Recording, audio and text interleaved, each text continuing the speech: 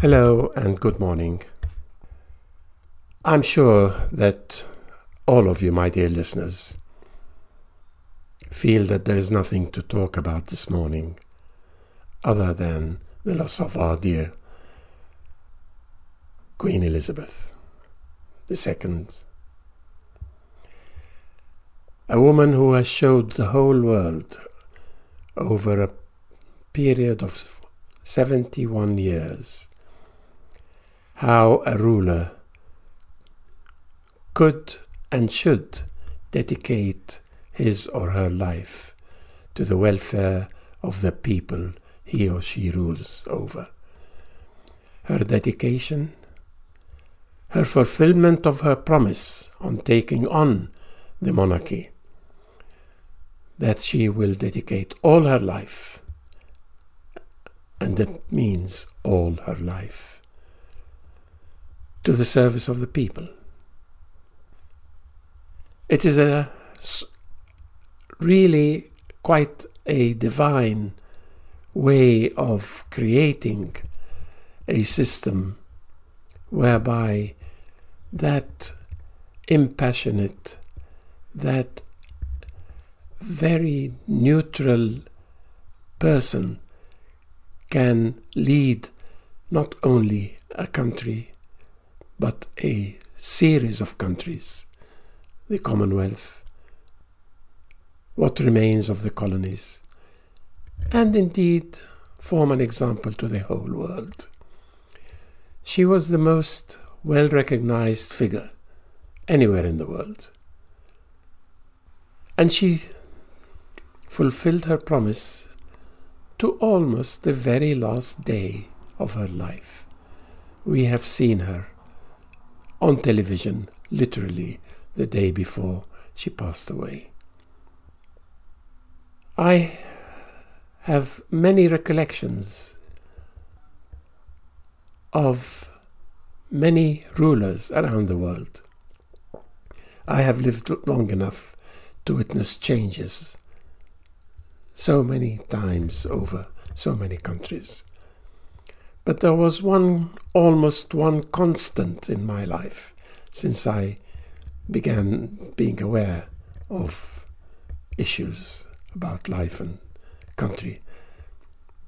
And that was the Queen. And it goes back to my days in Egypt. We were a British protectorate, and I was in an English school. And we used to sing "Long Live the King" until the King died and the Queen took over. While that may not have been of great consequence for my life at that time, I hadn't realized that later on it will become an important part of the nation I shall belong to. When I first came to England, I was studying in the Royal College of Surgeons in Lincoln's Inn Fields. And we had an official visit by the Queen. I happened to be by chance over there. I saw her then as a young, glamorous lady, respectable, dignified, and glamorous in a simplistic way, not in a flashy way of any kind. That was my first glimpse of her. I saw her at other times at reasonably close quarter, but never had a chance, of course, to encounter her personally. I saw her in Windsor Castle when she was entertaining the royal visit of King Abdullah II of Jordan. I saw her at the 800th celebration of the anniversary of the Magna Carta in Runnymede,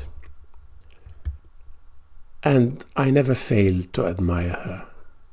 And I know that I'm talking from my heart as everyone else is feeling in his or her heart. Yes, we have lost her. But maybe this is the right time for her to pass into that other world, where I think she will be met by the angels, who would recognize what she has done in her lifetime. The world is going into turmoil, and she is getting towards an age where it would have been difficult for her to cope. And I think passing the baton to her son at this juncture probably is a divine act of compassion on her and on all of us. We will all remember her. We will all feel the loss. But we also have to look at the future.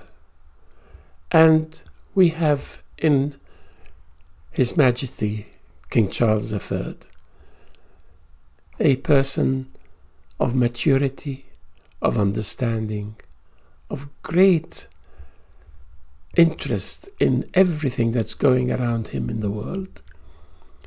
A person who was able to look impassionately at the world and how things are developing and express his opinion, quite candidly at many times. He is now in a position where he will have to take a different action and positioning of his authority. He may not be able to express himself as freely as before, but I'm sure within the right circles he will have the effect that we all hope for. I am delighted and so impressed with the seamless motion and the seamless passing of that royal baton, with all the pomp and glory and the ceremony and the guns salute.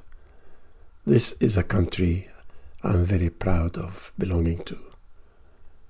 We have lost a great monarch, but we have gained another great man. And I would like to end by joining you all in saying, "Long live King Charles III. God save the King." Goodbye.